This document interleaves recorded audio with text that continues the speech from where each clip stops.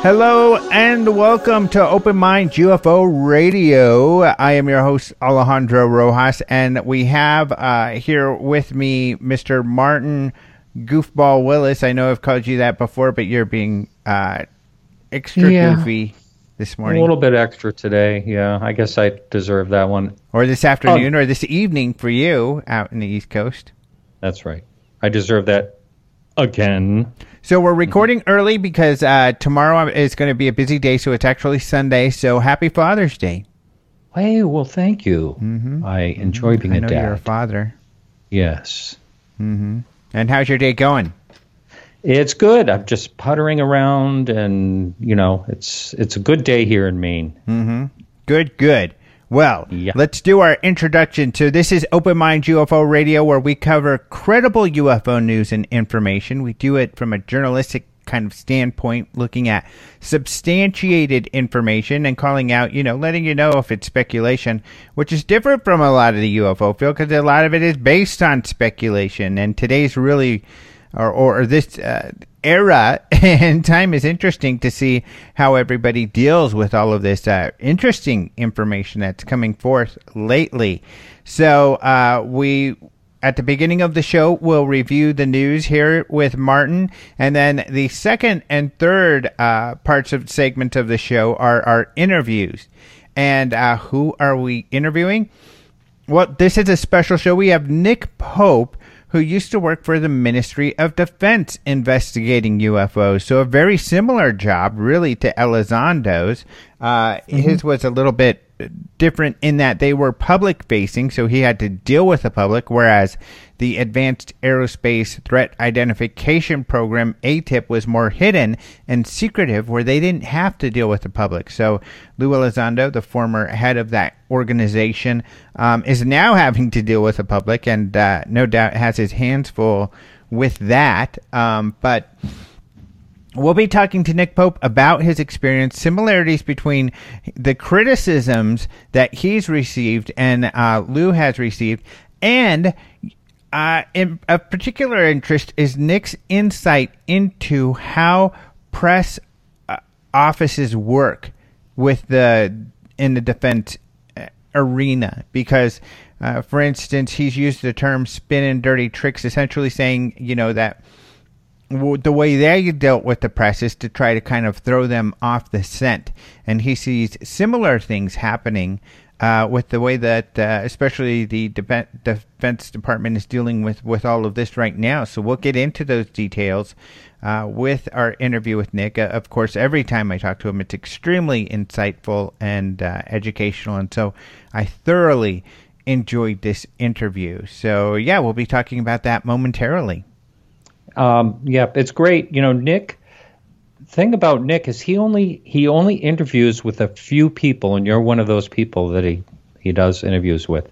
He's very fussy. So it is hard because he's mostly he gets a lot of attention. He mostly pays attention to the mainstream media, but fortunately, I have lots of friends in the mainstream media, and he's one of them. We've always kind of seen eye to eye, or at least been able to communicate well with one another.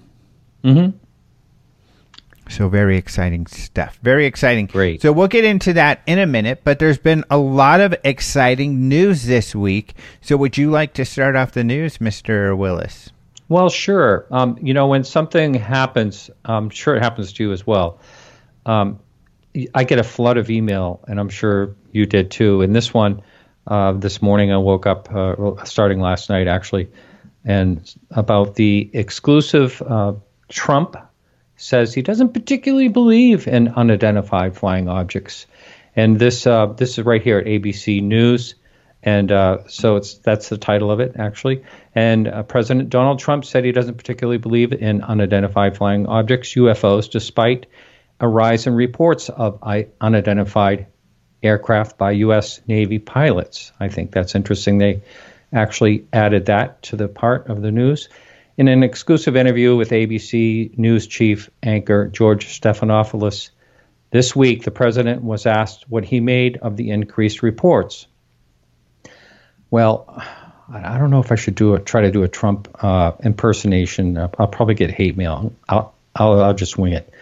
So he goes, this is a direct quote that he says, I think it's probably, I want them to think whatever they think, they do, they say, they've seen, I've read, I've heard, and I did have one brief meeting on it. Now, I think that's the interesting line right there. But people are saying they're seeing UFOs. Do I believe it? Not particularly, he said. And asked if he thought he would know if there was a case of extraterrestrial life, the president replied, well, I think my great pilots would know. Our great pilots would know. They see things a little bit different from the past, so we're going to see. We're watching, and you'll be the first to know. So I think that's interesting. In other words, he might tweet this out if he finds out something. That would be something, wouldn't it? Well, who knows? I mean, what's interesting, like you said, is that he did receive a very brief meeting on it. So who told him what?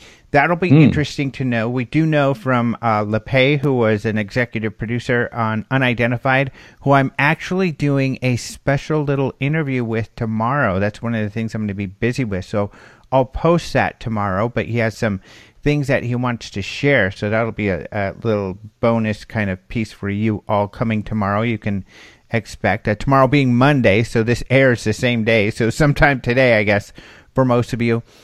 But I don't know if that will be reflected in the show, although LePay has told us that the To the Stars influence on getting information to the Congress is featured on the show. So we'll talk a little bit about that with LePay.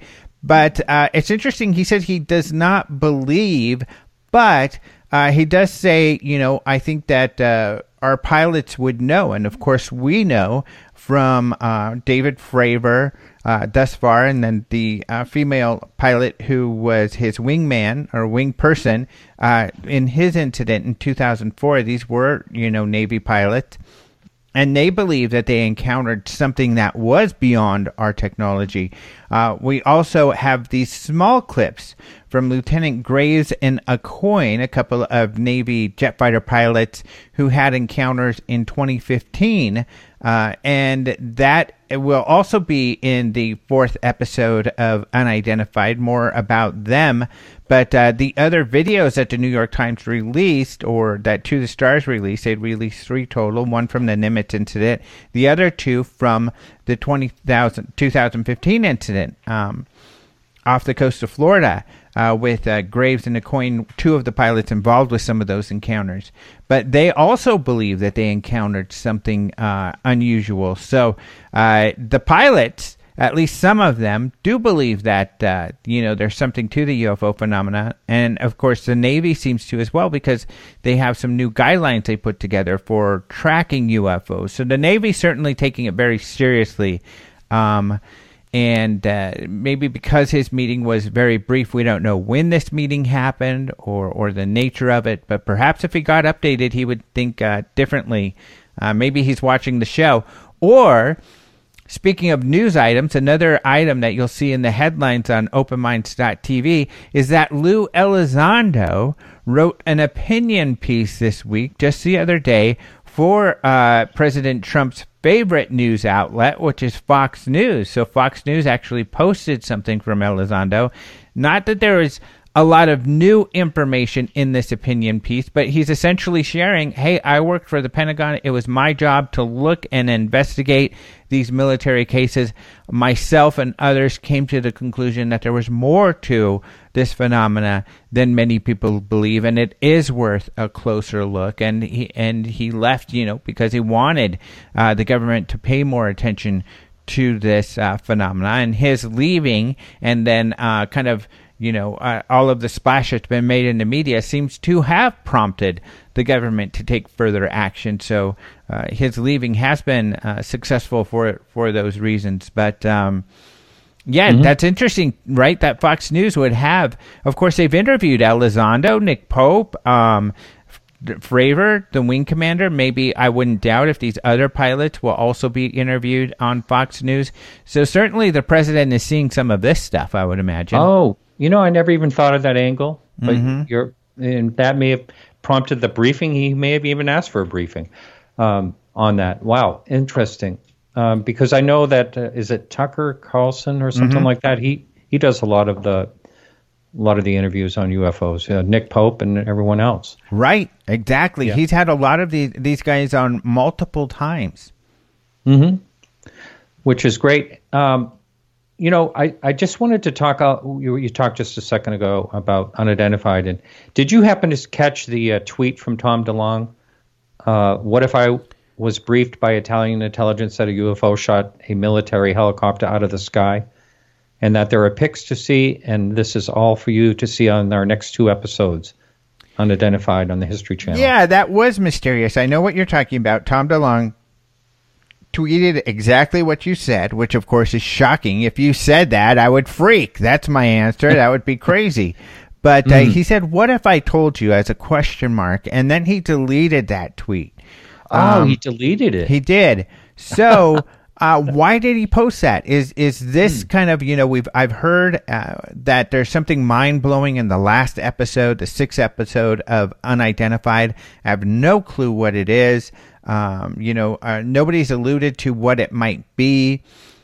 But is that it? And if it is it, why is Tom DeLonge spoiling that news, getting it out there? Or is he messing with us? Is that, even the case at all? But I don't know what to make of that tweet. Yeah. The fact that he took it down, he must have gotten some grief from that. From the History Channel, perhaps. You never know. Yeah, maybe, because I would imagine they're obviously, you and I, for instance, got these interviews with Elizondo, and we know how careful they're being, the History Channel, with all the information, because of course we had, it was quite an effort to even get those interviews. So, and I know from trying to arrange different interviews and information, and people I don't know if this is happening to you, but it's happened to me over the past few months, that people are like, how do I get to Elizondo? And I always send them to the History Channel, and they're usually bummed because, they have to wait in line or go through like we do with the process. But, yeah, that could be. I would not imagine that they would want him sharing information about future episodes like that. So maybe it was them. So is that true or not? I don't know. That ought to be. Well, I guess we'll find out, and we don't have to wait long. We're already essentially halfway through the series. They had episode 3 just the other day. Another great episode, I thought, and so we've only got 3 left. Yeah, that's right. Do you think they're going to now renew or do any more segments, or this is the whole shebang and they're done? No, I think they have a second season, and I can't remember specifically why I believe this, if I was told this, but I'm pretty sure I did hear through some, way that they do have a second season queued up. Wow. Well, it's certainly not like anything else that's ever been on TV before. No, it's not. It feels weird. I mean, it's weird that we have this show that's on the History Channel. It has, kind of the music and the trappings of a regular kind of reality show, but you have these officials, these retired officials, these this guy who worked at the Pentagon, essentially almost like a whistleblower, giving us information from behind the scenes, and that spills out from just the show. Usually it's just, contained within the show or the fan base of the show. But no, this is also playing out on Fox News, on CNN, on ABC with George Stephanopoulos. It's also a big news thing where we've got this wild, information kind of coming forward through the show and through the news, and it is so strange. It's very surrealistic. It is. It's really. You said it at the top of the show. It's interesting times we're in. It just almost seems like a slight snowballing of it. Things happening. It is, and it's really surreal for me, and I think for listeners, I wonder if you would agree, and not to pat myself on the back, really, but if you've been reading my articles and my stories, I think what's really strange, and I know that Tyler Rogoway, because I've been speaking with him, who writes with, The Drive, Warzone, kind of feels similarly with some of the stuff he's written, is that we're seeing a lot of the information from our articles playing out on the screen. And it's just really weird. It's kind of a great thing because it shows, that I was accurate in my reporting, and like Lou said in my interview. But not a lot of people were kind of hung up on different things instead of paying attention to the meat of what is going on. And now we're seeing that. And I think, my listeners will be like, hey, Alejandro already told me about this. He already told me about that. This is just like Alejandro's article. And you got to know what's weird about this also. And I think that's why I've been hearing from LePay is that, I wrote my articles completely independent of these guys. I didn't even know the show existed. So while I'm writing my articles, they're writing their scripts or even had shot this stuff already. And, they turn out very similar. But that's the way, the facts should play out. If you're both following a trail of facts, the facts don't change. You may be able to look at them in different ways, but I think they're laying them out just like an investigative journalist would. And so the facts are laying out in a similar way. And it's very exciting. It's very strange. It's fun. And I can't wait to see where this all goes because, of course, I've only written about bits and pieces of this I've been able to catch wind of or get interviews about with some of the people in the know, like George Knapp and Leslie Kean. And of course, George Knapp, his writing, he's been revealing a lot of these nuggets all along. And these are people, people have been bashing us, and I'm not even sure why, because we're sharing information, and they've been grouping together me with Leslie Kean and George Knapp and saying things like, oh, we're biased and everything. But you know what? First of all, I am so honored to be grouped together with these guys, even if it is to be bashed together with them. But I feel that their writing has been proven over and over and over and over again to be accurate, 100% accurate, which isn't surprising to me because I've been following these guys for years and they've always been accurate. But their work has held up to scrutiny, and boy, has it been scrutinized. And it's really held up, even to my own scrutiny, because I've scrutinized their articles. I mean, it's our job to make sure, all of the points that they have said are accurate and to substantiate them on our own. And they have. I mean, even though, for instance, Leslie Kean's original article, or the article that was a group effort with Ralph Blumenthal and Helene Cooper on the New York Times in December 2017, it was a group effort, of course. But even though they didn't include the original organization that received the funding, OSAP, the Advanced Aerospace Weapons System Application Program, it didn't include any of that or their paranormal background. It still was accurate as to the perspective and the information they had.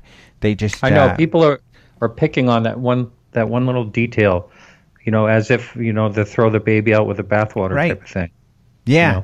So I think they've done they've been proven over and over again. In fact, they've been right when the DoD press office has been wrong. And then their work is proven to be right over the press office. So this kind of comes back to one of the things you said. The New York Times, they don't mess around. When they vet their information, that their information is very solid. And they've been proven to be right over what the Department of Defense has told us. And we're going to get into that, some of that with Nick coming up here. When I first read that article that Keith Clore put out, I sent it to Leslie and just asked for her 2 cents, and she just sent back. She usually is very wordy with me when she replies, And this was, we stand by our reporting. That's all she said. And that was it. Just so for the audience to know, this was Keith Clore wrote an article in The Intercept in which a DoD spokesperson had told him that Lou had no responsibility towards ATIP, the program that he says he ran with the Pentagon. Since his article, George Knapp has released a further unredacted document that Harry Reid had written. It was a letter asking for special access program status for ATIP. And in that list, the names of people mostly were redacted, but George Knapp unredacted Hal Puthoff's name and Lou Elizondo's name, so you could see they were listed as people who worked on the program. Dr. Hal Puthoff was a contractor. I contacted Dr. Hal Puthoff, and I told Clore, this is what you should do. If this is what the DoD is telling you, we have documents that say otherwise, who else would be in the know? The contractors. So ask the contractors, who did you report to? Hal told me Lou definitely was in ATIP. And in fact, he just told John Greenwald, who's been questioning all of this also along with Keith Clore, he gave John Greenwald a more clear answer saying, yes, I was a contractor working for Bigelow Aerospace, the BASS project, and ATIP, and yes, we were under the leadership of Lou Elizondo. So he was very clear, Hal Puthoff, about this. And we know, from official documents that Hal Puthoff worked for it. So he would know. And he even went on to say, I'm not surprised that the press office wouldn't have this information.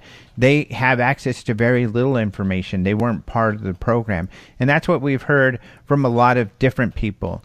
And in fact, people have been concerned, well, why isn't Brian Bender or some of these others, like from Politico, concerned about that? And he's been criticized as well because he's a mainstream journalist, I guess, writing about this stuff. But he says it's not surprising. He says the same thing as Hal. The Public Affairs Department, first of all, they're going to say what they're told to say. Not that I'm saying there's a conspiracy, but I'm just saying that they're not going to have all the information. They would have to do a lot of research to be able to figure out the ins and outs of this program that we know was kind of being kept hush-hush. So it's not surprising that they wouldn't have all the information. And that's why we've seen this pattern over and over again. The DoD says, no, those videos were not ours. Then they later say, okay, they were ours. We've seen this over and over again where they've said one thing and then had to change their story later after they received more information because they didn't have that information to begin with. I wonder why they're just blatantly saying that, the press people are just blatantly saying, he had no affiliation. I mean, it's bizarre. This is why this conspiracy theory breaks down where, oh, no, I keep hearing people, even just now, and I won't say who, some guy saying, a prominent UFO figure saying, see, this is all part of the government. To the Stars is part of the DOD. This is a DOD effort. Well, why are they arguing back and forth about the facts then? Why is the DOD calling into question the facts that To the Stars are putting forth? That does not show cooperation in any way. And I've said this over and over again. I believe that, they have been put on the back foot. They didn't know Lou Elizondo was going to come out and talk about this. They probably didn't even know this project existed. Just imagine you're a press guy in the DOD and all of a sudden you have a flood of media coming to you and saying, what about UFOs? What's this thing about UFOs? You'd be like, I don't know nothing about UFOs. What are you talking about? And so then they've got to try to figure out how to answer all of these questions and figure out what's going on. So I'm sure it hasn't been easy for them, and I'm sure they are not appreciative of the position that they've been put in. Wow. Do they actually go to like a superior and say, what do I do in this situation? I mean, I just wonder how that's handled. You're going to have to listen to my interview with Nick Pope. So actually, we talk a lot about this, and he has insight into this. So we'll be talking more about this with Nick Pope. Wow. Are we about out of time? Yeah, we're pretty much out of time. But we've got a lot of other news stories. Those ones that we've talked about, you can see on the front page of openminds.tv. But let's go ahead and get to our interview with Nick. And thank you, Martin Willis of Podcast UFO, joining us once again with the news. You're very welcome, sir.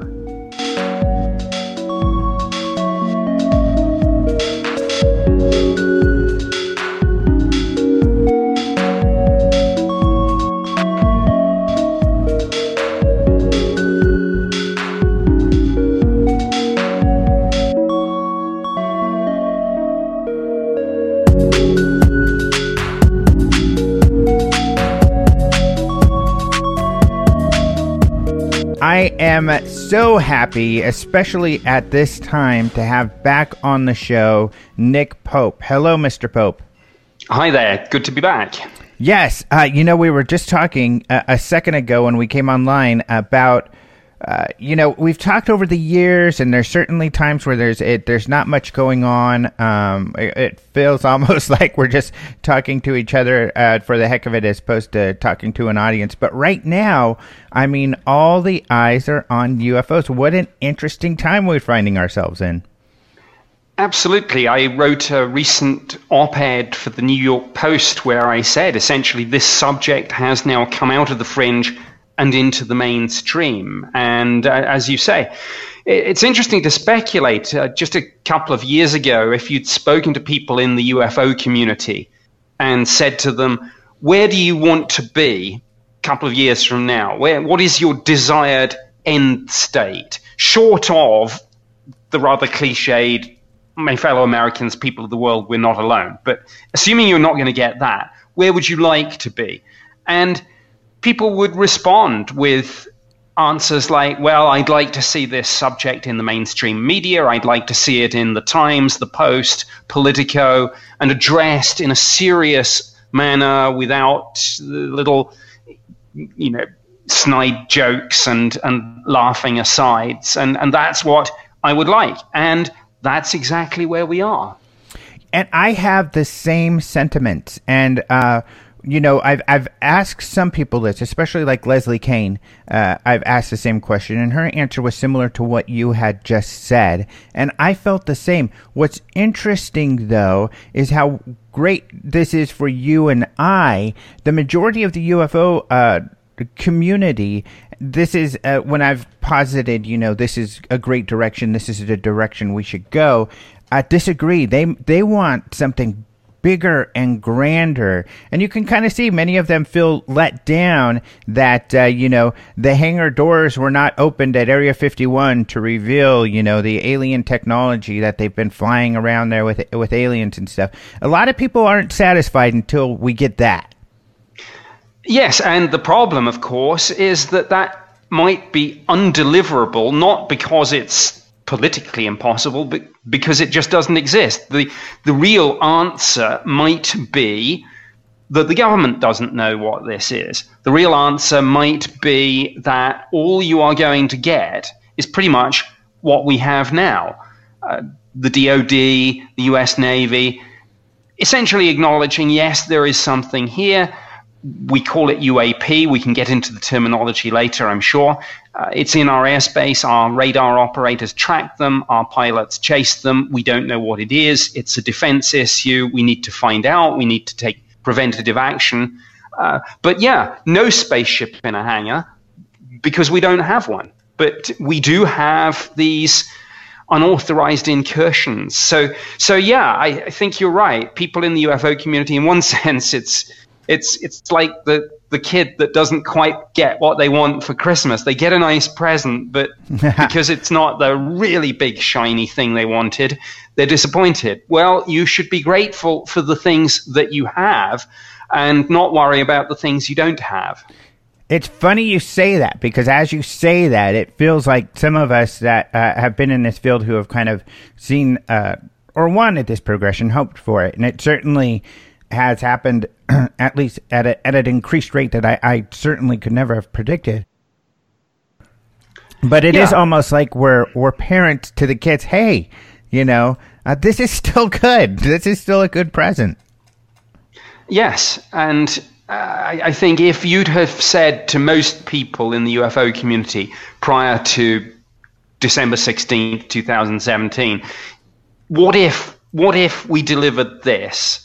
And as I say, this is the coverage in the Times, the Post, and the Politico. This is retired intelligence officials and military personnel involved in both investigations, policy work, and encounters, speaking out on the record in a serious way. I think most people would have taken that. Sure, it's not disclosure with a big D. It's not the spaceship in a hangar. But I think if you'd have said to people before December 16th, 2017, will you take that? They would have said yes. Yeah, well, and I asked those a lot of those kind of questions, and people surprisingly weren't saying yes so much. They said, if that happened, I don't even think I would trust those people. And we are seeing that kind of play out. To me, and I'd love to hear your perspective on this, more and more so I'm seeing that this really, what is going on right now is not so much for the UFO community. They're not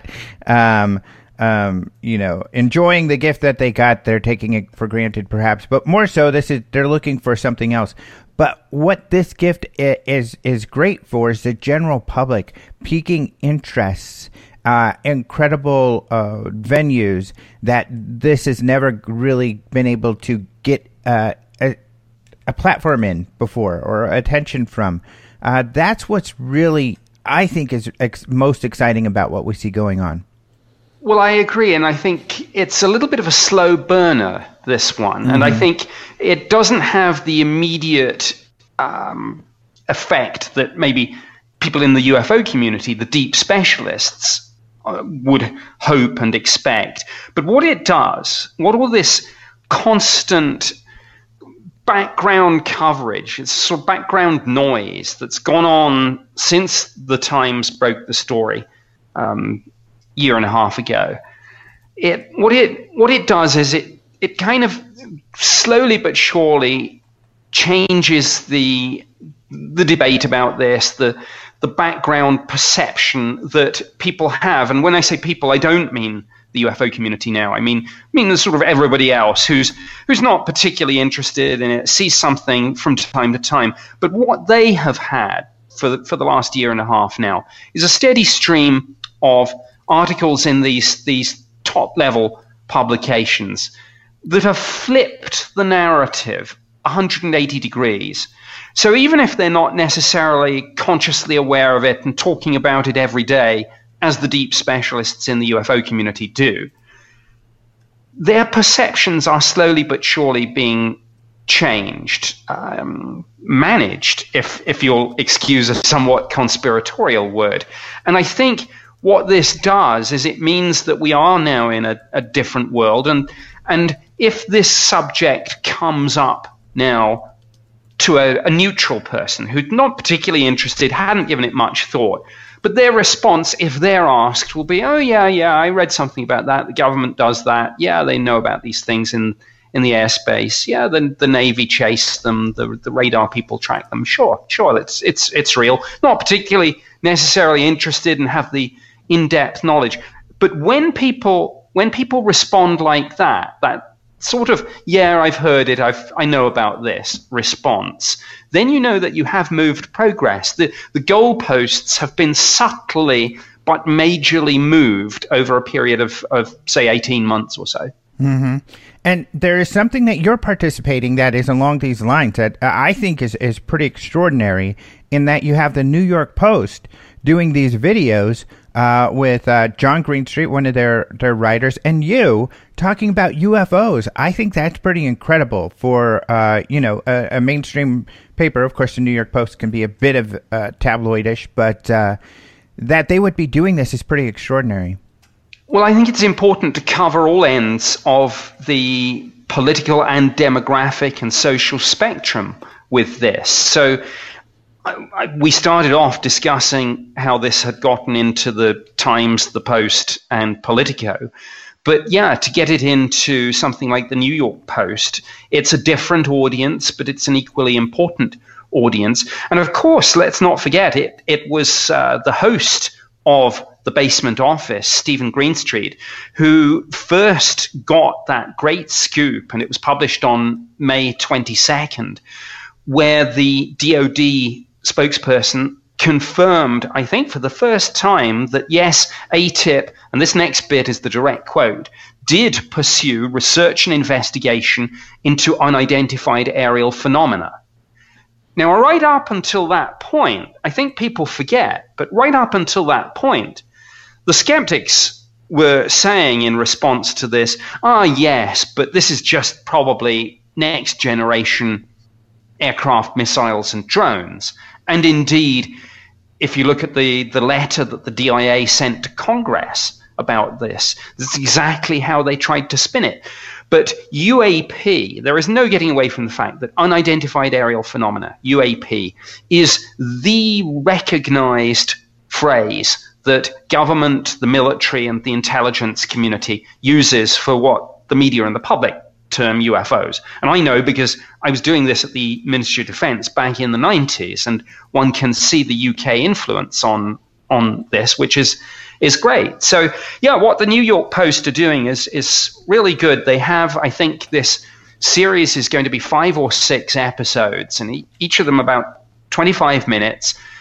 The host, Stephen Greenstreet, and myself just sitting down, discussing not just the current story about the Pentagon's ATIP program and the Navy encounters, but the history of this subject, the how did we get to where we are today story. And I think that's great. And a lot of people, we forget, but a lot of people are coming to this pretty much for the first time. And I look down at the comments when these things get posted on YouTube, and the overwhelming response that you get from people is, finally, somebody's taking this seriously. Thanks, people. Mm-hmm. How else has it been received? Have you gotten responses from people you would not have expected, especially this being in New York? Yes, I think so. I think I've received a lot of emails about this. As I say, when they're put up on YouTube, I think the first episode has over 200,000 hits now, and it's probably on other platforms too. So that only tells part of the story. I think when they did this, they weren't quite sure how it was going to be received, but I think everyone is phenomenally pleased. And I have to say that Stephen Greenstreet's done a fantastic job of putting this all together. When I flew to New York to meet him and sort of get together with him, he came armed with absolutely reams and reams of paper on all this. He had done a deep dive into the history of this subject. He dug up documents and clips that I say even deep specialists in this subject probably couldn't necessarily put their hands on, and it's getting this subject to a different and new audience, and that's what it's all about. I think in all of this we should forget that we should not forget that there's 2 important things. The message is of course hugely important, but so's the audience. There's no point just preaching to the choir with all of this. It's all about getting it to a new and different audience, changing the debate, changing people's perception of this, not just in the UFO community, but right across society. Mm-hmm. I agree 100%, and that's what's exciting. I think Stephen is an exciting person. He's a lot of fun to see him react to what your discussions, and he's also obviously very well versed. And like you said, started right off the bat with this major revelation, this comment from the DoD. So we'll get more into it. So let's, I guess, get more wonky, get into the weeds here. But I guess we'll go kind of backwards. Or just a bit ago, you talked about how the U.S. took the UK's lead. So you think that they noticed you all were using this term UAP back in the 90s and adopted that? Yes. Now, I can't claim credit for inventing the phrase UAP. It had been around for a while. But there's no getting away from the fact that in the early 90s, we at the Ministry of Defense in the UK sat down and deliberately strategized this. And we said, look, not for the media and the public, but internally for the defense community, for the intelligence community audience, we wanted to reframe the debate by changing the language. And I think you and I have discussed some parts of this before. We effectively ditched the pop culture baggage that came with the term UFO by replacing it with UAP. Now, I brief that certainly to a US political, military, and intelligence community audience in June of 2011 in DC, and it's a matter of record that obviously even people like Hillary Clinton suddenly started saying in her media interviews about this. no, there's a new term for this. It's not UFO anymore, it's UAP.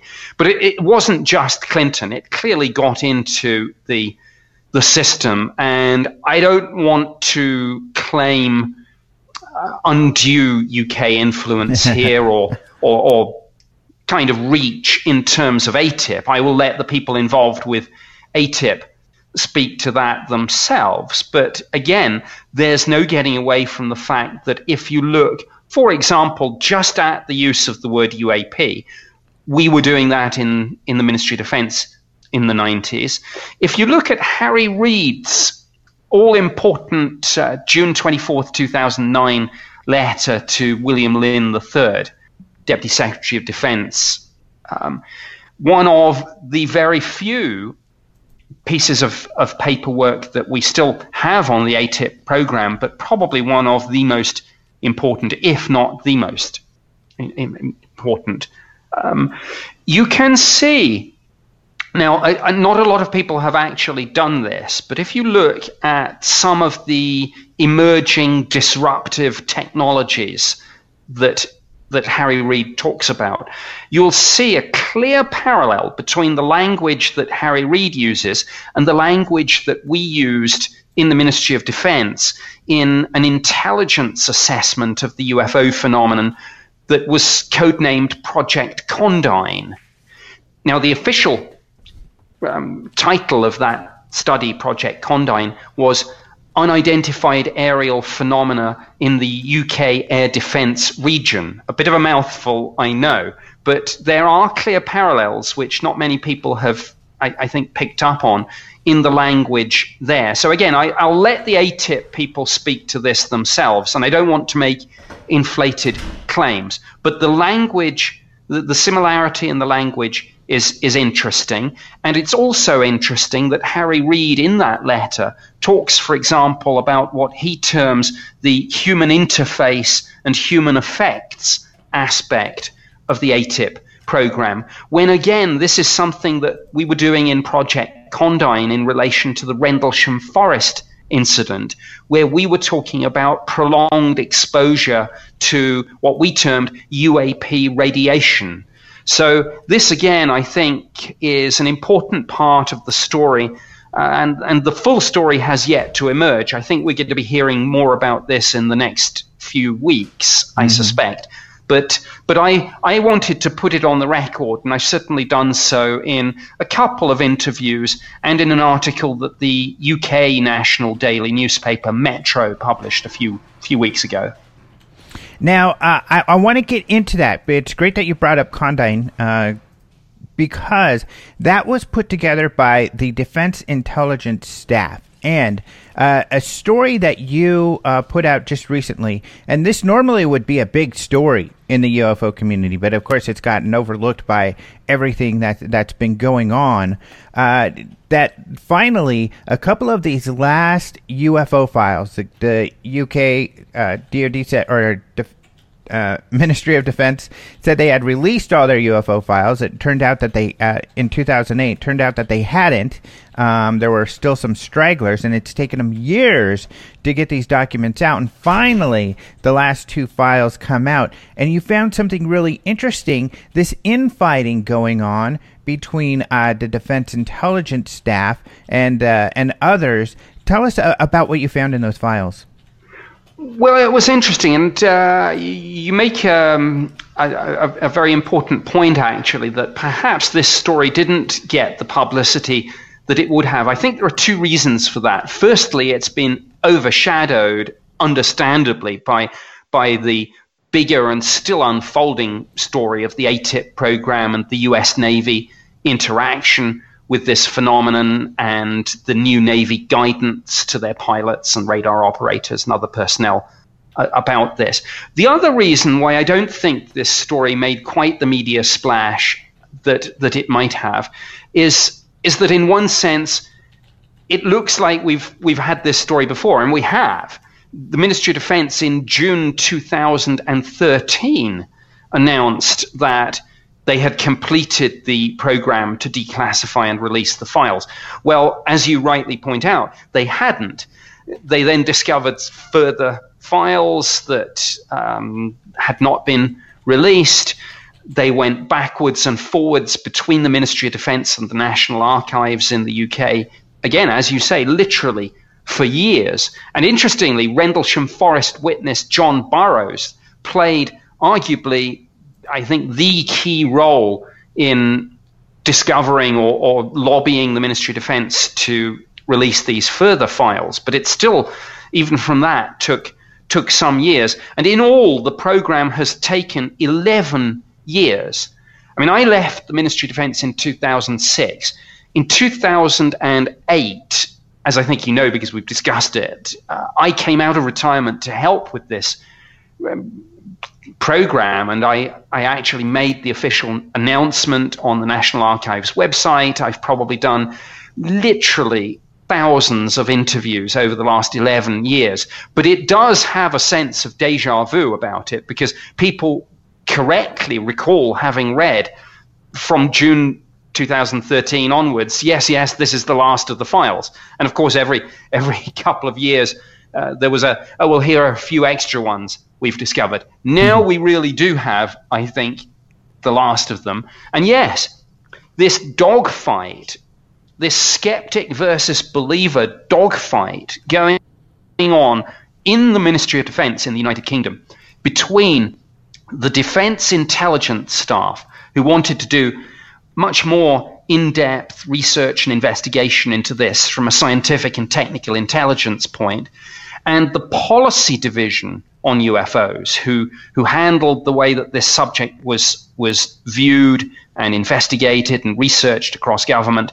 The policy division wanted to back off and were far more worried about how this would be perceived in the British Parliament and the media, for example, whether it would contradict statements previously made by defense ministers, including the Secretary of State for Defense, that we don't really put much resources into this. And then something like Project Condign comes along, and wait a minute, this is effectively an intelligence assessment of the phenomenon. So the files show this story of the fundamental breakdown in relations between the two parts of the ministry who were supposed to be cooperating on this. Now, I say not guilty from a personal point of view before you ask me. When I was there, because of my high security clearance, my need to know, and my good working relationship with colleagues in the Defence Intelligence staff, we didn't have any of this. It was seamless. We were in and out of each other's offices, every week, swapping ideas, plotting how we would take this forward. It was my opposite number and I who sat down and changed UFO to UAP. And all this is in the files, by the way. But yes, it was unfortunate that for a number of reasons, after I left, there was this breakdown in relations. And if it wasn't so dire in terms of the defense and national security implications, it would almost be comedic.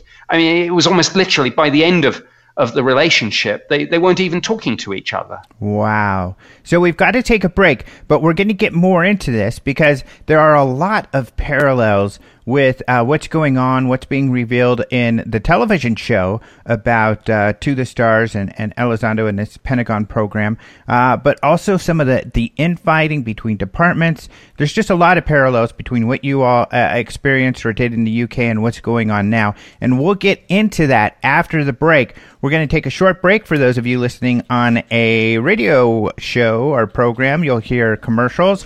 For the rest of you, you'll hear a short musical interlude, and we'll be right back with Nick Pope.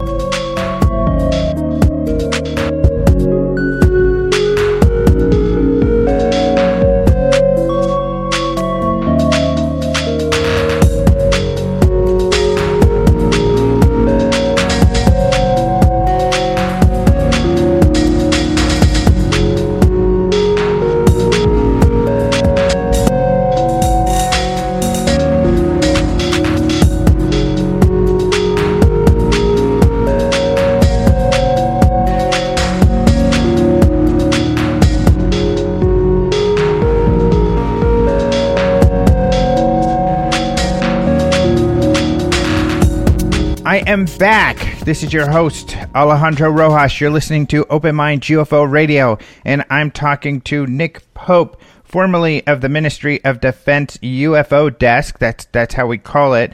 But the UFO desk. So some of the controversies going on right now that parallel what you used to do, and this will all get into what we were just talking about as well. But one of these controversies is people are arguing that Lou Elizondo, who worked for AATIP, ran it. This term "ran it," and people give you a lot of heck about this. In fact, I get it because they're like, "Why do you to say Nick is so great when he says he ran the UFO desk, that there was no big department he was in charge of." And people are kind of saying, Lou, the same thing. You're saying you ran this AATIP thing. It was smaller, debating the semantics of the term ran. Do you feel there's a similarity in the attacks against Elizondo that you've received in these same kind of accusations? Yes, there is. And in fact, Lou and I have discussed this very issue with a kind of wry smile and a laugh. I think he's beginning to experience what I've experienced for the last few years sometimes. I mean, we in the UK, for example, I know the parallels are uncanny. Remember all the debate about what AATIP was actually called, whether it was aerospace or aviation, whether there was an extra "and" in the title somewhere, what the relationship was between AATIP and ORSAP. I had exactly the same in the UK. Was it the UFO project? Was it the UFO desk? Was it the UFO program? Technically, it was neither, because we didn't, unlike the US with Blue Book, we didn't actually give it a name. So it was a work stream that was embedded in a division called Secretariat Air Staff. But Secretariat Air Staff is meaningless to people outside the department. So one has to communicate through nicknames and colloquialisms. Now, I'm fortunate.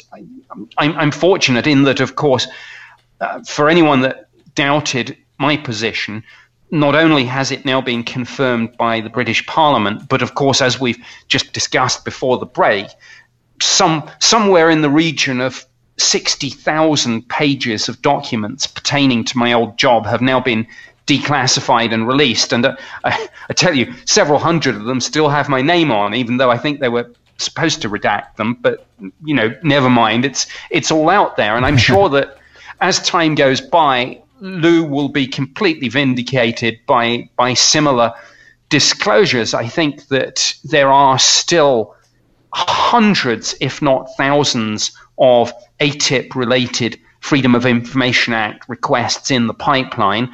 I've heard estimates that it will be 2020, maybe 2021, before all of those are necessarily dealt with full responses. But when they do, I'm sure we're going to find Lou's name all over this, just as we found in the UK. I mean, not only am I mentioned in these files, as I say, I wrote a large proportion of them, and I think that's what we're going to find with Lou. But here's the other point. I think people sometimes seem to forget a couple of things. I just sent a tweet this morning pointing out this very thing. For anyone who says, well, look, a DOD press officer has now made this statement, and doesn't this call into question Lou's role in relation to AATIP, whether he ran it or whether he was simply somebody who was on it or had access to it, or however you want to describe it. We can get too bogged down in the words. If you had gone, this is my point, if you had gone to the DOD before December 2017 and asked them about this, you wouldn't have got anything other than the line that the subject wasn't investigated by the department. So let's not get too hung up on what public affairs officers and press officers say. And let's also not kid ourselves that any of those people are going to have anything other than a brief sheet of paper that they're given by the subject matter expert saying, this is your line to take. they're not going to have actual access into those intelligence programs, and rightly so. Exactly. I think you make a great point. In fact, that's exactly what I was going to bring up next is your tweet from this morning, which I thought was great and brings us back to reality. Just like you said, before December 2017, they were telling us there was no program. So, and plus your perspective on this is important because you understand bureaucracy, but there, and kind of getting back to your point, how you and Lou have found yourself in a similar position, there actually is an advantage that Lou has in a way, in that he has a lot of colleagues that have kind of coming out as part of all of this, such as contractors like Eric Davis or Hal Puthoff, who have talked about working with Lou with this program, or you have people like Chris Mellon, who has mentioned that he worked with Lou during the ATIP period of time in trying to get this information to the Secretary of Defense.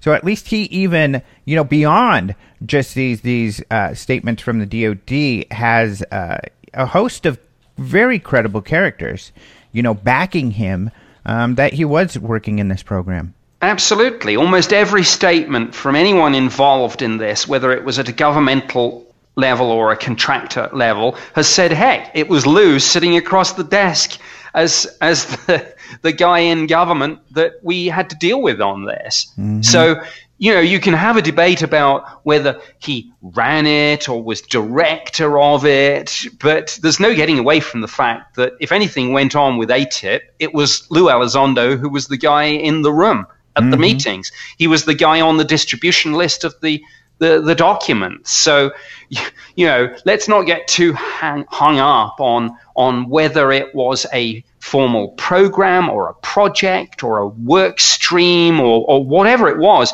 And look, I've worked in that world myself. In intelligence, the whole point often is that you try and blur the lines. The whole point is that you try to minimize the paper trail. The whole point is that very often you're keeping this off the radar of people in your own department even. Mm-hmm.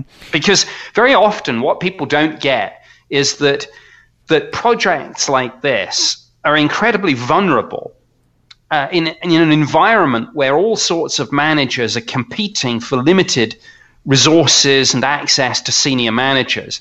Everyone's after the same pot of money. And if you get a chance to kind of kill off somebody else's program at the expense of yours, or subsume somebody's program under your own authority, I mean, this sort of thing goes on all the time.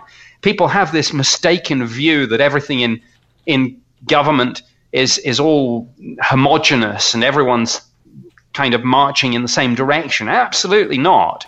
It's often a case that people work in silos, the left hand doesn't know what the right hand's doing, and then you factor in that this was not only highly classified, but deeply sensitive politically in terms of just this whole subject being such a hot potato. It doesn't surprise me that it's a little bit difficult for journalists and bloggers and people making FOI requests to get to the bottom of every last question about this. And that's exactly the way that people running those sorts of programs designed it. Mm-hmm.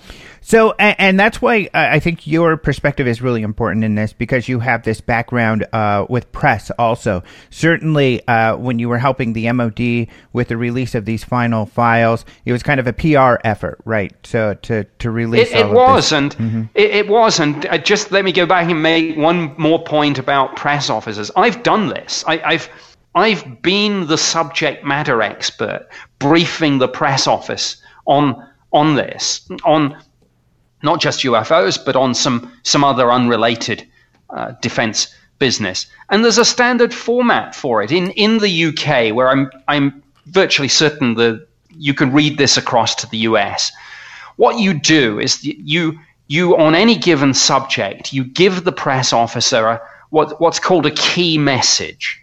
And this is the message that you want the media to run. And sometimes it's playing up a good news story or playing down a bad news story. And you have this key message that you want to get across. And then you have what are called supporting lines to take, which are sometimes defensive. In other words, you only raise them if the journalist actually asks. But these are very carefully and cleverly crafted, and they are given to the press officers. And the press officers, of course, haven't been working on these programs. They are just given this brief to speak from. And their job is to get this key message across so that the story runs in a way favorable to the way in which the department wants it to come out. End of story.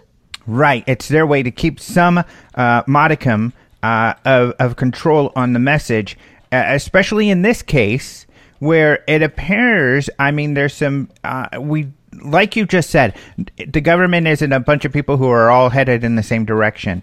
You talked about in these recent UK files, there was apparent, arguments between these couple of departments. And it seems like we have quite a bit of that going on as this AATIP story develops as well. You have, the Navy being very cooperative, working with the History Channel on this television show. But then you have the DoD PR department or the public affairs kind of like, throwing a wrench in things a bit. And honestly, they're kind of caught under the gun. I'm sure, Lou didn't give them a heads up. Hey, guys, I'm going to be talking about this UFO program you didn't know. So get prepared for an avalanche of questions and FOIA requests. So they're kind of under the gun. And we've seen over and over again, they've made these statements, these quick statements, and then had to retract them or adjust them as time has gone on. Yes, and let's not forget that any time they wanted to, the Navy could have killed this story by saying, look, people, when we use phrases like unauthorized and or unidentified aircraft, we 100% mean conventional aircraft, missiles, and drones. We don't necessarily say that we can identify all of them at this stage, but we are 100% certain that this is just aircraft, missiles, and drones. And yet that's not what they say. It's as if they deliberately go that step further. And you're right to point out the mixed messages that we've been getting. Because, for example, the DIA, when they wrote to Congress about this, they very much used the language of far-term aviation threats. But then the U.S. Navy, just as you think that the government have got that particular genie back into the bottle by talking about this in terms of aircraft, missiles, and drones, the U.S. Navy upset the apple cart by coming out with this bombshell statement. Yes, we did pursue research and investigation into unidentified aerial phenomena. So it's almost as if they've carefully tried to manage this and spin it one way, and then another part of the system, in this case the US Navy, says, you know what, that's not right, and we're not going to let that stand. And they go and reignite the UFO speculation by throwing this bombshell phrase UAP right back into the center of the stage. Mm-hmm. Now, what do you make of this? So, because there's another player here that's been mostly very silent, although they've had a recent statement that I think is very interesting. But that's the Air Force. When the Navy said they were going to come up with guidelines, they said that we, the Navy and the Air Force, take this very seriously. I don't think that them including the Air Force in their statement was a mistake. It seems very calculated. But what for? Does it seem like they were trying to drag the Air Force into this conversation, who obviously has not inserted themselves in any way at this point? Yes, I think if I was in the United States Air Force right now, I'd be pretty annoyed with the Navy, because I think my strategy would be, let's try and keep out of this. And then you find another branch of the military kind of dragging you into the spotlight and out of the shadows with this. And my goodness, in my 21 years in the UK Ministry of Defense, only 3 years on the UFO issue, but if I had $1 for every time some issue of inter-service rivalry came up, I would have a lot of dollars. And it's an interesting angle. Some of the unasked questions about this are worth getting into. One is, to what extent does inter-service rivalry, including, and this probably is a whole nother show, but including ideas about a space force, how does that play into this debate? How much, if any, of what we're seeing now is about jockeying for position and scrambling for resources in a future battle space that is clearly going to be critical in any future war?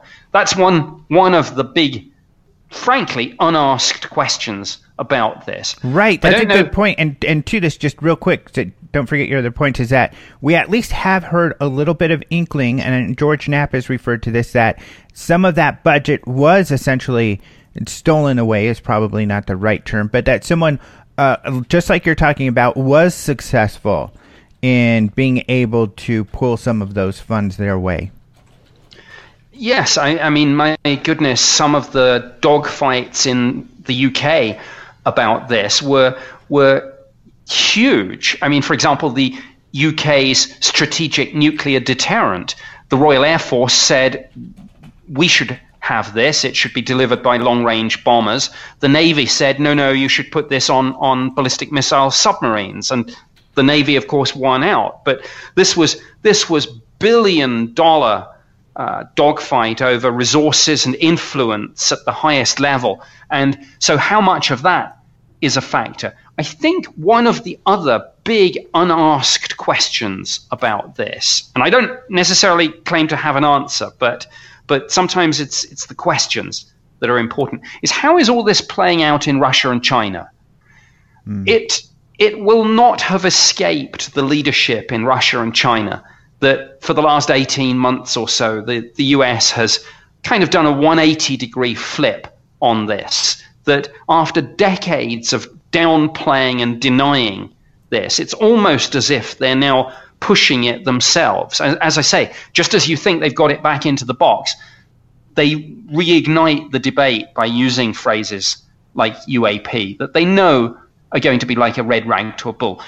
What is the leadership in Russia and China asking their military and intelligence chiefs? And to what extent is that part of the story here? So I think there are some big aspects of this. We all get bogged down in, look at those 3 videos, and that's very important and interesting.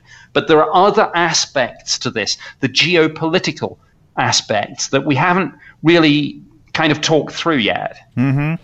Yeah, I think as this unfolds, especially people that are more savvy around those sort of topics will begin to ask those questions. And those conversations are beginning. So to get to your last point, no doubt Russia and China are very aware of American perceptions, or at least very concerned actively in America's perceptions of their technological capabilities. And that's where the Air Force has come in. So Task and Purpose wrote an article recently where they were debating, and talking about, could these be drones from China and Russia? And in fact, they had a Navy spokesperson say, it's possible, we don't know yet, we're still looking into it. And then an Air Force spokesperson, and this is the only instance I'm aware of, you may be aware of others, that the Air Force has chimed in, and they said, no, that's probably not the case. They said, any drone that could fly from Russia or China to the United States East Coast would have to be at least as large as an MQ-9 Reaper, very big, and the data link used to fly the aircraft would be detectable. So he's saying that, well, we don't know what these things are, but they're probably not Russia and Chinese drones. Well, it's all smoke and mirrors, and I don't want to go too far down this road for obvious reasons, but sometimes in intelligence work, the trick is to hide a capability that you do have and to make the other side think you have a capability that you don't have. Right. So again, there's that to factor in. But here's one other interesting point about this, and it goes back to your point about how little we've heard from the Air Force as opposed to the Navy. Again, there's no getting away from the fact that as we look at our troubled world today, so many of the major potential flashpoints are obviously going to involve naval forces, whether it's the East China Sea and the Spratly Islands, whether it's the Strait of Hormuz, whether it's the Baltic, whether it's the Black Sea. But it's going to be the Navy in the front line of a lot of this. And again, I can't help but wonder, is that something to factor into all this? Mm-hmm. That's another great point. So moving on to another topic, and this was actually, when I originally scheduled this, going to be the main topic, but there's so much that has happened that I've really been enjoying I think, a very important conversation we've been having thus far. But you had also written an article about, the New York Times had mentioned that AATIP had looked into the physical effects of people. And I even asked this of Lou Elizondo in my interview with him recently. There's a Rendlesham factor into that. And he said, essentially no comment, watch the show. So apparently they're going to address this. But you have kind of gone there. And the Condon report, as you said, John Burroughs, who's one of the witnesses in Rendlesham. In fact, at the UFO Congress, we gave him an award for the work that you had mentioned earlier, finding out about these other files. But he has written, or at least spoken quite a bit about how, in that Condon report, they had talked about UAP effects on them, in particular at Rendlesham. So it seems that it wasn't just Condon. Condon was kind of speculative, but that there is actual physical work going on in studying these individuals. Yes, there is. Now, again, I had no involvement in the AATIP program, obviously, and I'm not going to attempt to speak for anyone involved with that. They can, discuss what they like in relation to their work. I certainly was not cleared for any of that, and I had pretty much left the MOD anyway by the time that all came to fruition. What I will say is this: it goes back to what Harry Reid termed as the human interface and human effects aspects of this, and I'll choose my words carefully because this is a very sensitive area. But essentially, there is no doubt in my mind that a number of people who claim to have had close encounters, some of whom were involved in military events like the Rendlesham Forest incident, have been approached over the years and asked, for example, to provide blood and DNA samples. And this was, I think, represented to them as being a scientific study, which was probably perfectly true, but I think raises the question, was the ultimate customer government, and was AATIP involved in any of that? Now, I'm not going to answer that question, and I'm going to, I'm not involved in the Unidentified TV show. I had no involvement in the AATIP program.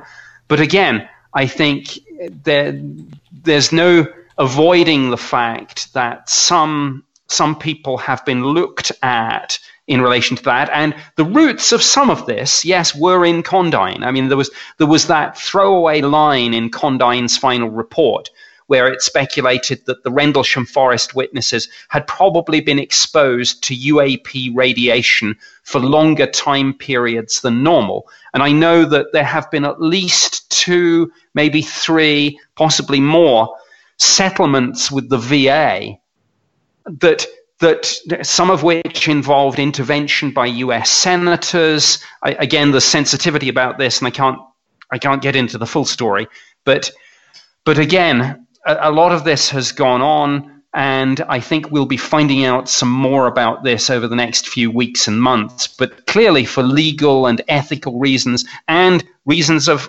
classification, I want to err on the side of caution where it comes to this most, I suppose, provocative and controversial aspect, the human interface and human effects aspects. I mean, some people have literally said to me, is this the US government studying even alien abductees? And I'm not going to answer that. I'm just going to let the cards fall where they may. Exactly. Yeah, those answers still have yet to be revealed. And like Lou had said, it turns out it seems as though we're going to get more of that in the television show. So luckily, we're not going to have to wait too long to at least get some more information on that. And I'm not sure if you're aware, I actually, in my latest interview with Eric Davis, one of the contractors, a physicist with ATIP, or with he's worked with Bigelow and all kinds of other people. But he admitted, he had some things happen to him at the Skinwalker Ranch, and the group had felt he was kind of a magnet for this phenomena, and that he had undergone testing. He had given them samples. So to your point, to also show that you're not the only one talking about this, that Eric Davis himself has also mentioned he gave samples. Right. Yes. As I say, I think we'll be hearing a lot more about this side of it. But of course, not least because of the scandal that followed the MK Ultra situation. There are extreme sensitivities when it comes to this, and there are also sensitivities in regard discussing individuals' medical cases under HIPAA and such like. So again, there are a number of reasons why I don't want to go too far down this road, except to say to people, watch this space. Right, exactly. And I think you're right. And I think that people haven't gotten their heads around it yet. They don't know what to make of it because they haven't been speaking much about it. So I was even sort of surprised that it would be featured on the show.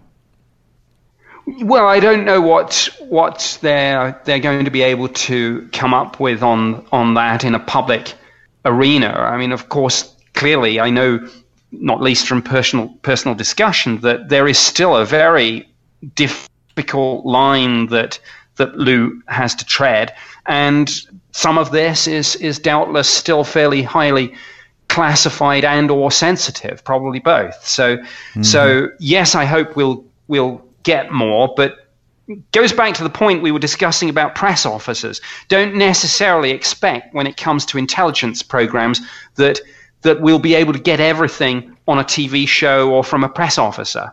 Right. So there's some, you're telling people a clue right there. Take a look, pay attention to the human, the physical testing sort of aspects of all of this. Do you have any other sort of parting predictions or advice? Hey, keep an eye out on this area that or that. I think I would only reiterate to keep an eye on some of the Freedom of Information Act requests that are still in the system. Some of them are fairly bland catch-all requests. Please send me all your information on ATIP. But some of the rather more narrowly focused, cleverly crafted ones, I think, are going to get into some fairly interesting areas. And it's where there are these throwaway lines. Like, for example, if there is a map of hotspots, for example, which I've heard kind of as one point. Mm-hmm. Well, where are the data that populated that map?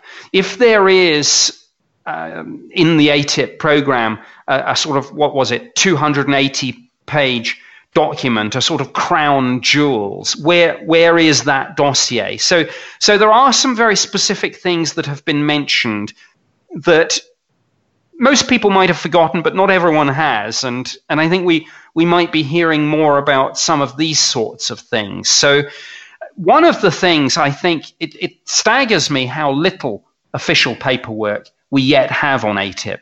As I mentioned, we have Harry Reid's 2009 letter to William Lynn III. We have some of the contractual solicitation documents. We have the DIA letter to Congress about the various studies that were undertaken. But we don't have much more.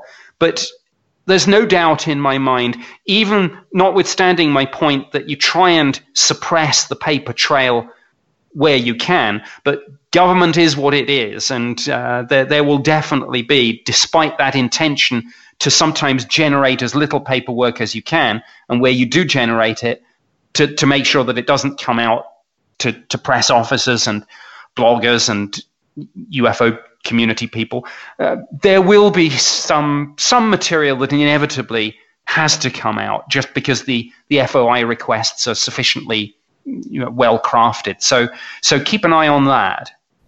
I think that's a really great point. I mean, this is very fertile ground. We know it exists. And as we've seen in the past, and even as you all had experienced in the UK, that even the most tightly held records, it takes time, but eventually we'll start to see more. So this may play out just like we just got, these last files from the UK.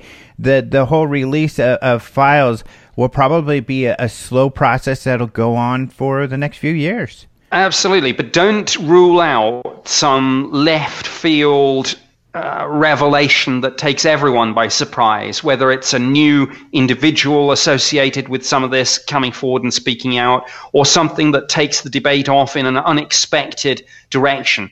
I mean, there are aspects to this. We've seen the videos, for example, the Navy jets chasing the UFOs. We've heard talk of metamaterials. So there are kind of, and we've discussed the human effects. Don't be surprised if something else that didn't previously have visibility suddenly explodes into the public consciousness. I agree. Probably multiple something else's. I wouldn't be surprised. Well, thank you so very, very, very much for doing this interview. This has been incredible. Every time we talk to you, it's so incredibly enlightening, and it demonstrates, the importance of input from people who have had the experience to be able to have some more insight into all of this for us. So thank you for once again coming on the show. Thank you very much. And I guess I'll be seeing you in AlienCon, right, in just a week. Absolutely. Looking forward to that. It's going to be fascinating and fun. Yep. We'll see you next week. Thank you so much. Okay. Bye now. Thank you so much to Nick Pope for joining us once again. He's always awesome. It's always wonderful to have him on the show because the insight that he lends, having been kind of a Lou Elizondo in the UK, someone who was on the inside and doing this UFO investigative work for the government, and then also doing the public end as well, especially in these times, gives us invaluable insight into what is going on here so we can interpret all of these new revelations and new things that are happening with all of this. However, we're not done. I have a special bonus audio here. So I got a contact from Anthony LePay, and there were some things he wanted to share with us regarding Unidentified. LePay is the executive producer and showrunner for Unidentified Inside America's UFO investigation. This is the show that is covering Tom DeLonge's To the Stars, and also the ATIP organization within the Pentagon, and of course the guy who used to run it, Lou Elizondo. The other guy that we talk about here is Chris Mellon, who's part of To the Stars and also in the show.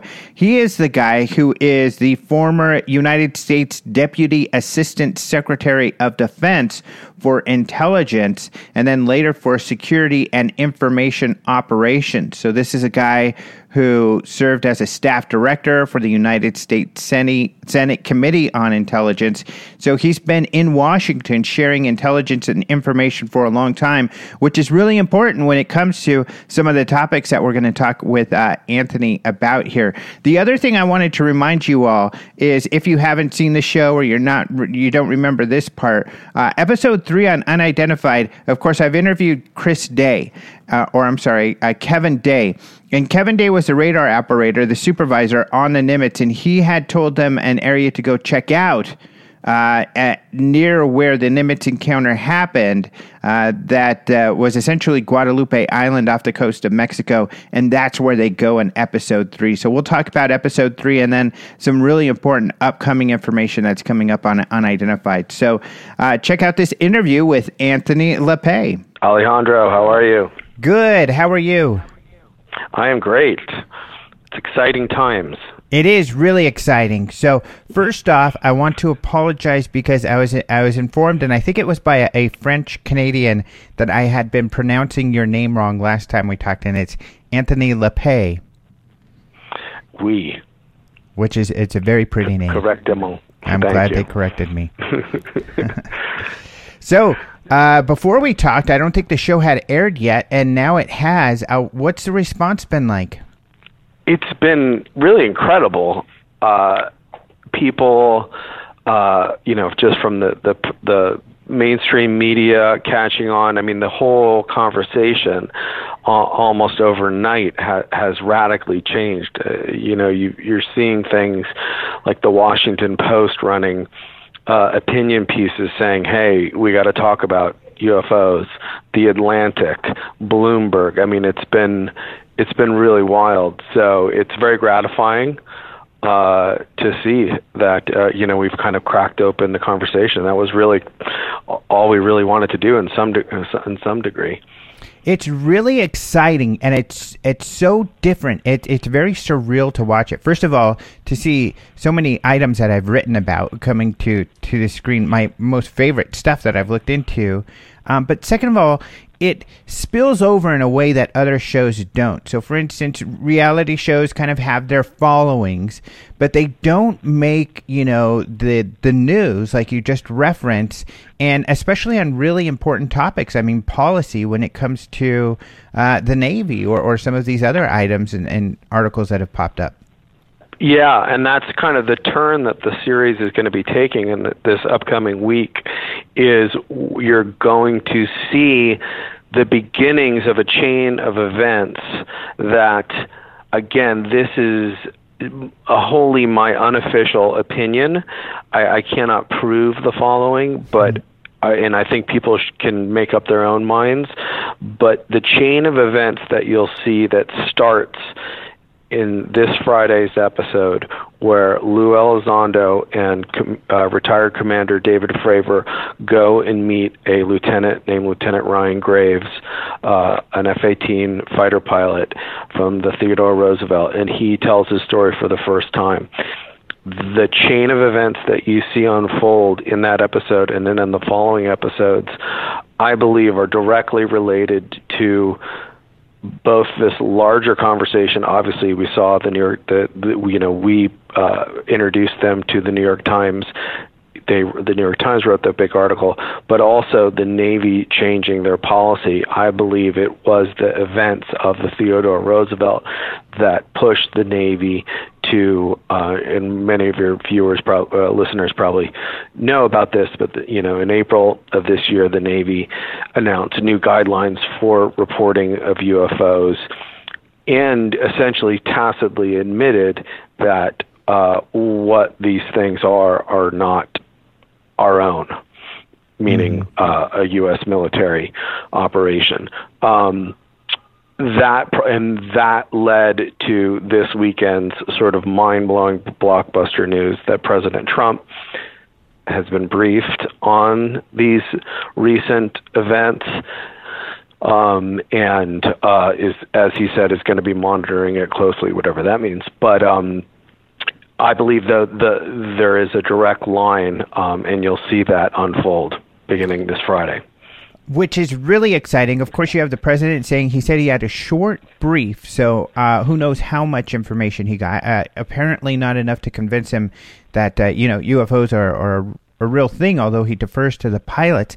However, the conversations, the level that the conversation is reached, we had in this article, Task and Purpose, where the Navy spokesperson kind of says, well, it could be Chinese or Russians. We're still not sure. We're looking into it. But then the Air Force, and this is the first time I've seen the Air Force kind of pipe in on the conversation, says, well, we don't think it is Russian or Chinese drones. We think that they wouldn't have the capability, and the nature of the technology that would be used is not what's demonstrated in these videos, sort of thing. So it's really exciting. I mean, it's inspired this conversation between the Navy and UFO, or the Navy and the Air Force about UFOs. That Air Force, I'm so glad you brought that up. That Air Force statement, which actually hasn't gotten a lot of attention outside of, I think, a lot of the UFO circles and the military circles, that statement by that Air Force general was major. He's a major general, actually, I think he said it. But, that is a really interesting piece of the puzzle, because now you have the Navy saying it is not us. They're using the term UAP, which, as Nick Pope has explained, that was a term that was developed when he was at the Ministry of Defense in the UK to sort of reframe and talk about UFOs in a different way, but has become the parlance in the intelligence and military community to refer to this phenomenon that's unidentified aerial phenomenon. So the fact that the Navy is using that term publicly, we all know that they've been using it, within the realm of ATIP, et cetera. But the fact that they're using it publicly and essentially are saying that these are not our own, the Navy is saying we're not experiencing unknown craft of our own making, obviously. And then you have the Air Force general coming out and saying they don't believe that the Chinese or the Russians have the capability. I mean, it really is, by process of elimination, you end up in a very interesting place. Mm-hmm. Now, writing kind of along these lines, writing about UFOs for so long, it's not surprising to me that there's all these conspiracies kind of crop up. But what you've been demonstrating in the show is more of a bottom-up effort. And some of these guys, like Chris Mellon, has been working with Bob Bigelow, and they've been working on trying to get UFOs serious for a long time. Of course, we never knew that Lou Elizondo was behind the scenes doing this, right, because that was secret for so long. So you really get the sense, and I've asked all of these players, including some of the contractors like Dr. Hal Puthoff or Dr. Eric Davis, is that what this is, an effort that you all have done to try to get this information out, as opposed to this belief among many that it's a top-down, that there's some kind of hidden hand that is kind of controlling all of this. And maybe we've talked about this before, but even though you've been presenting how this is all happening, it seems like people are like, yeah, but still, there's somebody behind the scenes. How do you react, or what is... I think Chris Mellon says this at one point in the show. It's hard to prove a negative. Mm-hmm. I have no evidence that there is someone pulling the strings behind Chris Mellon in terms of what he's doing. And you will see that in this episode. I don't want to give too much away what happens, but what you're going to see in this episode is the process by which Lieutenant Graves' testimony comes to Washington. That's what. It's not just us getting Lieutenant Graves and Lieutenant Aucoin talking on the record. What you're going to see is how Lou and Chris are working behind the scenes to get people aware of what's going on. Because that's the thing that I really learned doing this process, and I think it's hard for a lot of people to understand. There's no such thing as the U.S. government. There are so many different agencies, and there's so many different people with different levels of knowledge about what's going on here. And what you're going to see in this episode, and what you see unfold in the rest of the episodes, is Congress, the members of Congress who are now taking interest in this, and unfortunately I can't share the names. That's all been told to me off the record. But the members of Congress who are now paying attention to this, these guys were pretty out of the loop, it seems, on what was going on. And a lot of people, I think a lot of people don't really realize what ATIP was, at least as far as I can tell, was a very siloed, compartmentalized program. This wasn't, people, not that many people were aware of what was going on. And a lot of these reports, and I think because of the politics of the chain of command, just, they don't spread. I mean, a lot of people are, talk about, well, there were 5,000 people on the USS Nimitz, and there's probably the same amount on the Theodore Roosevelt. But those reports of those pilots, those are very small cadre of dudes in these squadrons. I spoke to many pilots in Lieutenant Graves, not many. I spoke to 5 other pilots. I don't want to overstate it. When I say many, I spoke to 5 other pilots in Lieutenant Graves' squadron who wouldn't go on camera, and you'll see actually some of that process by which Elizondo was trying to get, and we were in contact with the guy who was the weapons systems operator whose voice you hear in the 2 Theodore Roosevelt videos.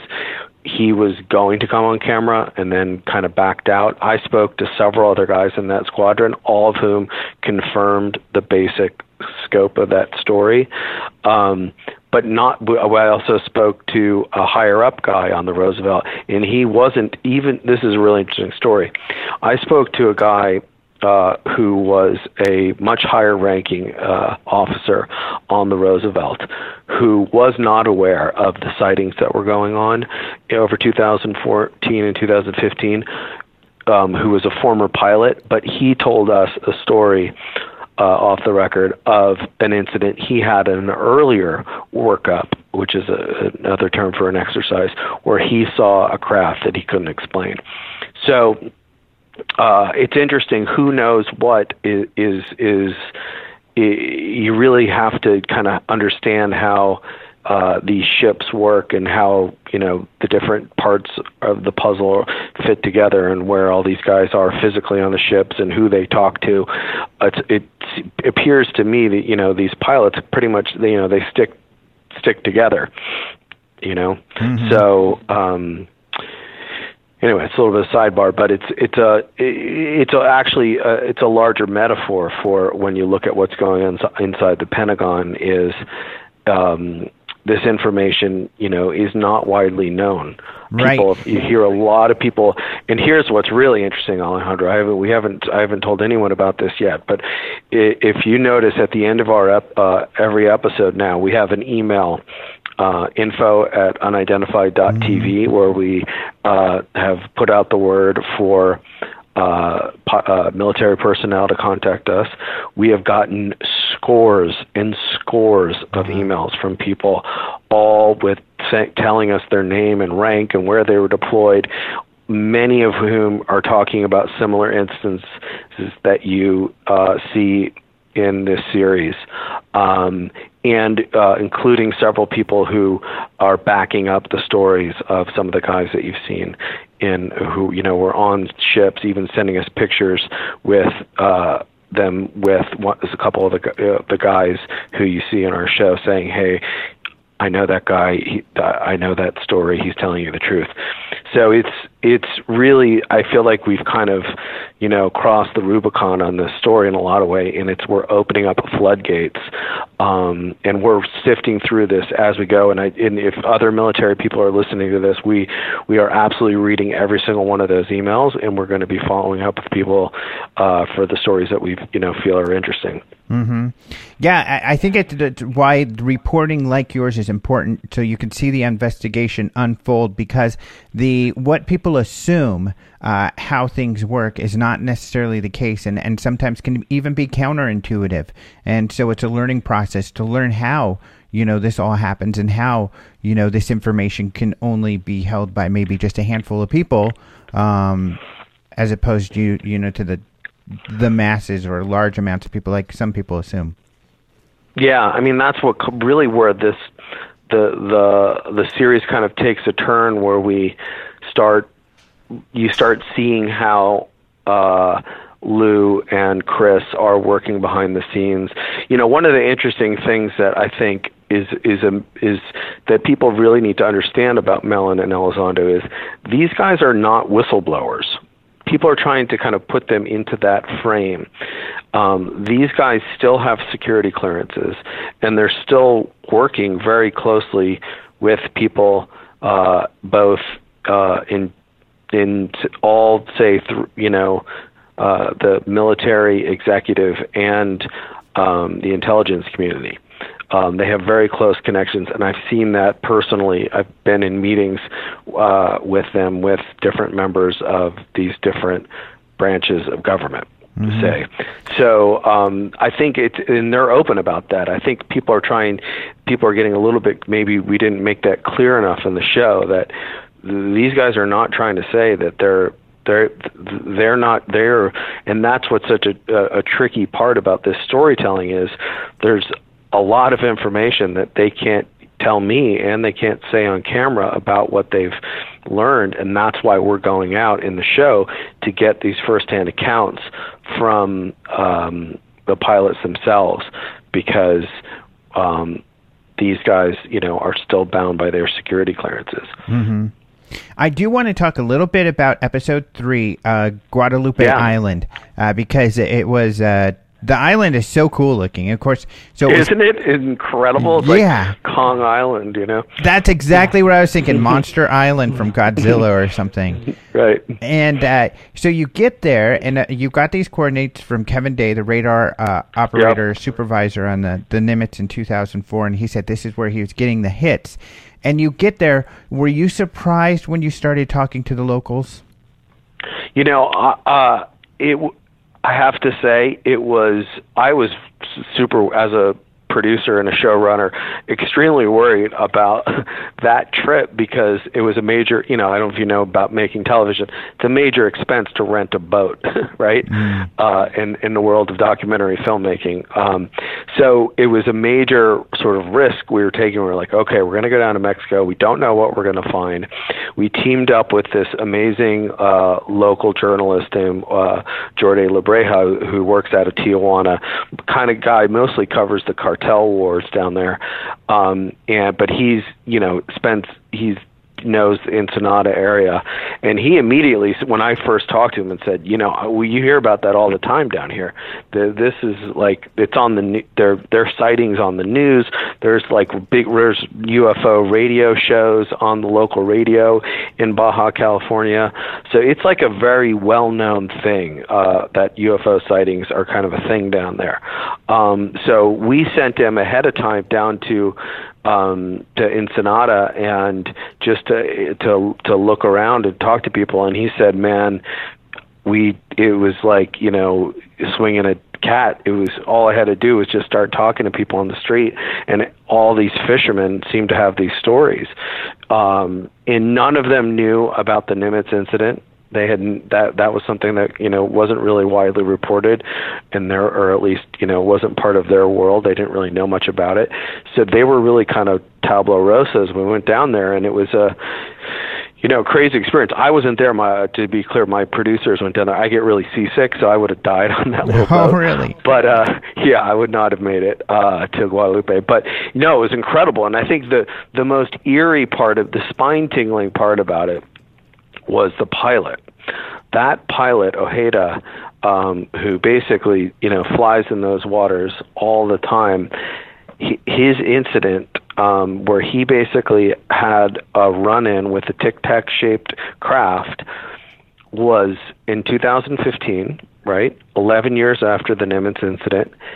And when he told us, he basically gave us the approximate location. He said he was 23 miles south of Ensenada, about 10 miles off the coast. When we kind of roughly plotted that on the map, it was like, I believe it was 20 miles away from where the Fravor and his wingman intercepted the Tic Tac in 2004, which when I told one of the pilots about that, they were like, that's basically the same location. Our turning radius is like 10 miles when we circle, in holding pattern. Essentially, so 11 yeyears later, he runs into a craft doing the exact same thing, moving in that weird how Fravor described it, almost like a ping pong ball inside of a glass cube. And then when it kind of became aware of him, shot right across his nose. That's very, very similar to what Fravor described the Nimitz Tic Tac doing. So that really blew my mind. And then when we got out to Guadalupe, and that's the location where the chief radar operator from the Nimitz said they were all disappearing off his radar envelope. So he wasn't sure whether they were physically disappearing, but that's where he was last able to see them.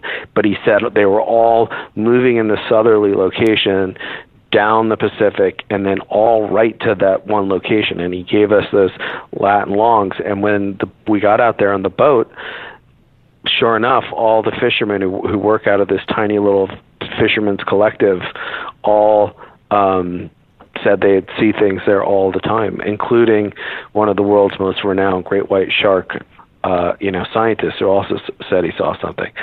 So it was pretty mind-blowing to hear that piece of the puzzle And to hear that now, if you look, and this went a little bit quick in the show, but we plotted them all on the map and also by date, and it went. They were seeing them before 2004, and they were seeing them. The most recent one was last year in 2018. So it's an ongoing thing. Whatever these are, whether you want to argue that there's some kind of Navy drone swarm that they just constantly have flying around there. There is interesting, mysterious stuff going on there. Guadalupe Island is like this really interesting, controlled environment where foreigners are not actually. We tried very hard to get permission from the Mexican government to be able to land on it and go shoot on shore, and we couldn't get permission. They claim that that was weird. Yeah, they don't let. Yeah, foreigners. Well, I think it has to do with the fact that it's hard to get a straight answer exactly. The official answer is that it's a marine refuge, so it's sort of like a Galapagos type of thing, right? Where they're trying to keep the footprint really low. So the only people who have permission there's like a tiny little fisherman's collective, and they have like some small shacks where they sleep and fish off there for a couple of weeks at a time, and then they go back and they live in Baja. There's also a Mexican Army weather station on the island, but I think most I don't know what it really has to. One of the other theories we heard from our Mexican contacts was it has to do with there's no immigration on the shore there, so there's no one to check a passport. So if you're coming into Mexico, if it's their first time you're entering Mexican soil, they don't have any facilities to basically allow you into the country, if that makes sense. I see. It honestly is probably something. It also has to do with drugs, in the sense that they don't want people. That could be a great jump off point. For people bringing drugs up there, and if people were kind of. So they're trying to keep it the footprint as minimal as possible. Or you could go conspiracy theory, right? Again, you can't prove a negative, that maybe it has to do with whatever you see flying over there, and there's some secret, underground Illuminati UFO base on the island, right? If you want to go there, you can't argue that we know there's not. Right. So, and we're about out of time, but it's a good thing to end on, because we're going to be at AlienCon, you and I, this weekend, and we're going to hear a lot of pretty wild theories, I think. Yeah, I'm so excited. I've never been to any of these conferences, so I'm really excited to be able to meet you in person and to learn a lot more and to talk more about the show and answer any questions I can. Well, the show is awesome. Thank you so much for coming on with me again for a few minutes to talk about these next couple of episodes. And I cannot tell you how excited I get watching this show. It's so much fun, and you guys have done a great job. All right. Excellent. All right. Talk to you later. Talk to you later. Thank you so much to Anthony LePay for joining us and sharing some of the cool stuff that's going on with the show Unidentified. Hopefully you're able to catch that. That's every Friday on the History Channel. Really good stuff. You can also go to the History Channel website and look up the Unidentified website. They've got some great articles there. Just like they were doing with Project Blue Book, they have some cool stuff up there. Also, of course, what's great is a lot of what LePay mentioned, he even mentioned Nick Pope, was the type of stuff that we were talking with Nick about. Remember, you can go visit Nick Pope's site at nickpope.net. Awesome show today. Thank you so much to everybody who joined us. Thank you to Martin Willis for joining us with the news. I also want to remind you we have some really cool things coming up with the UFO Congress. James Fox is going to be speaking, and we just added to the list Chuck Zukowski. He's got a brand new show called Alien Highway that is on the Travel Channel, and it covers Skinwalker Ranch related to all of this stuff that we've been talking about. So they did a great job with that episode. They had some weird stuff happen too. So go check out Alien Highway on the Travel Channel. Also, if you haven't heard, of course, I've interviewed Chuck Zukowski many times because we've been buddies for a very, very long time. But I'll also have him and the whole crew from Alien Highway on, hopefully sometime soon. We're working on that. So be sure to go to ufocongress.com so you can see Chuck, you can see James Fox, you can see Kevin Day, all of these really cool people at the conference. It's going to be a lot of fun. Go to ufocongress.com. Remember, ufocongress.com, and you can find out more information about the event and sign up soon, especially get rooms, because the rooms typically sell out. We've got more rooms at this hotel than we've had at a previous hotel, but sign up as soon as you can, and especially a room so you don't run, to be sure that you get a room in the host hotel. But thank you all so much. Come say hi this weekend at AlienCon if you're there. I always love to say hi to listeners. In fact, at Phoenix MUFON, I met a couple more, and hello to those of you who said hi at Phoenix MUFON. Thank you all so much for joining us this week. We'll have another great show next week. Until next time, adios, muchachos.